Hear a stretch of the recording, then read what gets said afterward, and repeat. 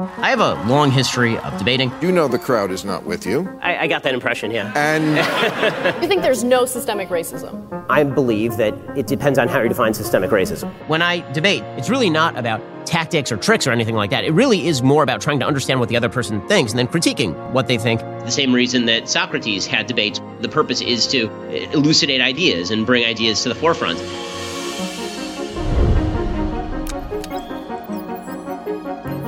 This video is sponsored by ExpressVPN. Alrighty, folks, so we are here today to go through 5 rules for debate. I get asked about this a lot. What are some of the best tactics for debate? It's really not about tactics or tricks or anything like that. It really is more about trying to understand what the other person thinks and then critiquing what they think in a good faith way. That's the best way to do a discussion and a debate, actually. They're sort of the same thing. Number 1, you have to ask questions for clarification. It is very important to understand exactly what your opponent is offering. People speak shorthand with one another, and very often this means that they are really inexact in their definition. So, for example, you're talking to somebody and they say, you're a climate denier. You're denying climate change. And you say to them, I need to understand exactly what you're claiming. Is a climate denier a person who says that there is no climate change happening, or is a climate denier a person who acknowledges that there is some climate change, but isn't sure how much of that is anthropogenic, right? How much of that is human caused, and also doesn't believe that the prescriptions that are being put out by the left are actively going to solve that problem, right? I need to know exactly what it is that you're making a claim about. This happens all the time when it comes to healthcare. Every other Western developed country does some version of single payer. It obviously can be done, and it is done at lower rates and better coverage. So, what is your ideal level of healthcare that is provided to everyone, and what sort of tax rate are you proposing to subsidize that? I'll say, well, I'm in favor of nationalized healthcare. It's okay, what kind of nationalized healthcare are we talking about? Like, are we going to be arguing about the British NHS system, or are we going to be arguing about Singapore, which is largely privatized? If they're talking about income inequality, you say, well, what is it that you're chiefly concerned about? Are you chiefly concerned about some people being very rich and others being slightly less rich, and there could be a big gap? Or are you really worried about just poverty? Because that's sort of a different thing. When you ask questions for clarification, it allows you to find areas of agreement, because very often when you clarify, you agree. Or, alternatively, you actually see the real grounds of the disagreement, and that allows you to critique your opponent's argument better.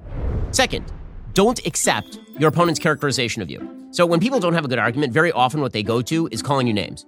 They'll say that you're a bigot, you're a homophobe, you're a hater. Caitlyn Jenner, I'll call him Caitlyn Jenner. No, because it's that's her. You're not being polite to the pronouns. Because disrespectful. Okay, the proper response to that is not what people typically do. When somebody calls you a bigot or a hater or a racist or anything like that, very often your normal, natural human response is to say, I'm not those things. I'm not a bigot. I'm not a racist. Why would you do that? Why would you say that? That is not the proper response.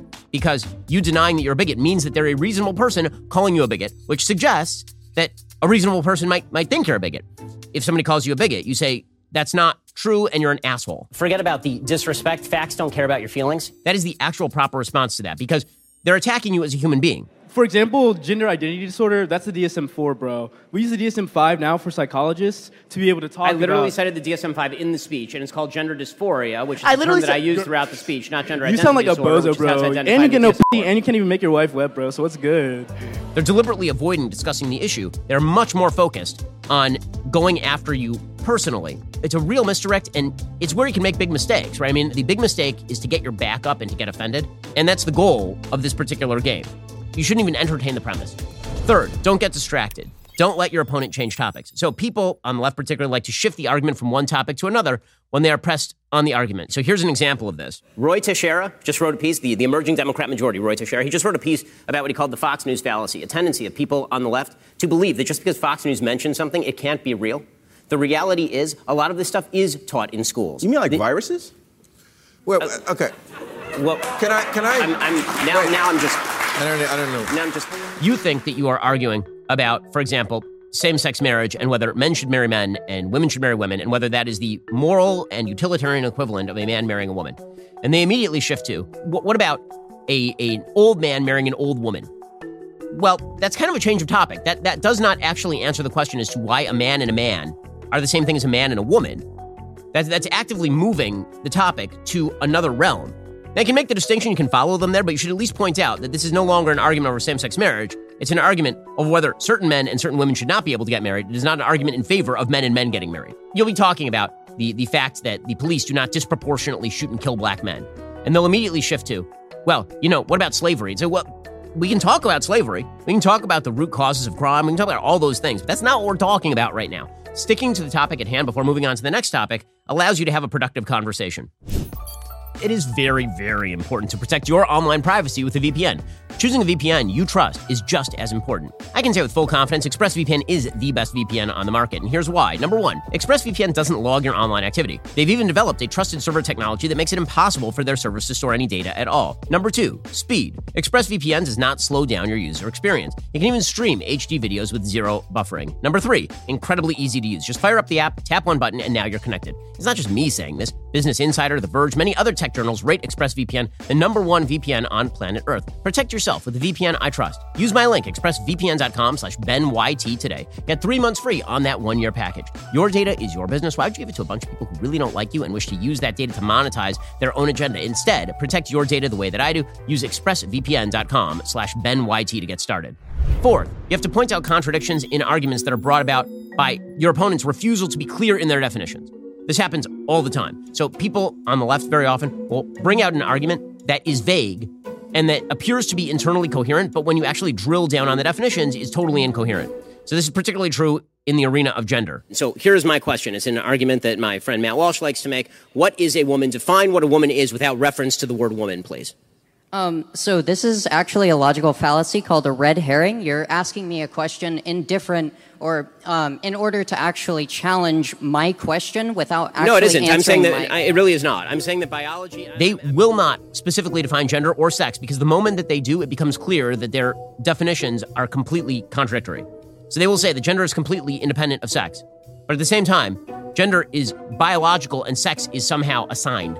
Or they'll make the claim that gender is more important than biological sex. And therefore, we should identify you by your self-identified gender and not by your biological sex. But also, there is sexism rooted in a belief in biological sex. Maybe my most famous argument in sort of the Shapiro destroys category is a conversation that I had with a college student in which she was claiming that you could change your gender. And I was saying, well, but you're saying that gender is biologically ingrained, so how can you change it? And she refused to be clear in her definition, so I brought an analog, and the analog was age. Let me ask you this. Okay, I won't ask you how old. I will ask you how old you are, okay? Because you're young enough that it's probably not insulting to ask you. So I'm 22, so I'm probably young and naive, right? No. Why aren't you 60? Why aren't you 60? Because it... And why can't you identify as 60? What is the problem with you identifying as 60? It's not the same as gender. You can't just... You're right. Age is significantly less important than gender. Fifth, don't get defensive. Okay, this is the biggest one. So I tend to be pretty unflappable in debate. I tend to be pretty removed, but you can catch me on an off day. It's happened before. The most obvious example is that time that I was on the BBC. You know, I'm not inclined to continue an interview with a person as badly motivated as you as an interviewer. So I think we're done here. I appreciate your time. All right. Well, thank you for your time and for showing that anger is not part of American political discourse. Now, Mr. Shapiro, we'll say goodbye. I got so annoyed by the host reading me, quote unquote, bad old tweets and me explaining it, that after 20 minutes of being badgered about it, I got up and I walked off. That was a mistake. I shouldn't have done that. I should have just sat there. I should have said, listen, you can read me bad old tweets all day long. I don't think it's productive, but I'm happy to discuss them. And getting defensive is the biggest mistake that you can make in a debate because so much of it's attitudinal. So much of it's about how you look to the rest of the audience. And the truth is that body language matters, you know, having an open affect when you're speaking, right? Using a tone of voice that doesn't appear to be aggressive. And this stuff is very important in debate. People tend to think that debate is about shouting down the other guy or being more angry than the other guy. That's not true. Debate and discussion, too, productive discussion, is about actually being open to the position of the other person, so much so that you're willing to internalize it, understand it, and then agree or disagree with that. When you do that, you can become a really, really good debater. We'll get to more on this in just 1 second. First, Pure Talk believes in American values, and that free should mean, like free. So when you switch to Pure Talk today, you'll get a free Samsung 5G smartphone. There's no 4-line requirement, no activation fee, just a free Samsung that's built to last with a rugged screen, quick charging battery, and top-tier data security. Qualifying plans start at just $35 a month for unlimited talk, text, 15 gigs of data, and a mobile hotspot. Pure Talk gives you phenomenal coverage on America's most dependable 5G network. It's the same coverage you know and love, but for half the price of the other guys. The average family saves almost $1,000 a year. So, I challenge you to choose a company that actually doesn't hate your guts and shares your values. Let Pure Talk's expert U.S. customer service team help you make the switch today. Go to puretalk.com/Shapiro to claim your eligibility for your free brand new Samsung 5G smartphone and start saving on wireless today. Again, go to puretalk.com/Shapiro to switch to my cell phone company. I've been using them for years. They're fantastic. You'll love them as well. Go to puretalk.com/Shapiro and claim your eligibility on that free brand new Samsung 5G smartphone. Start saving.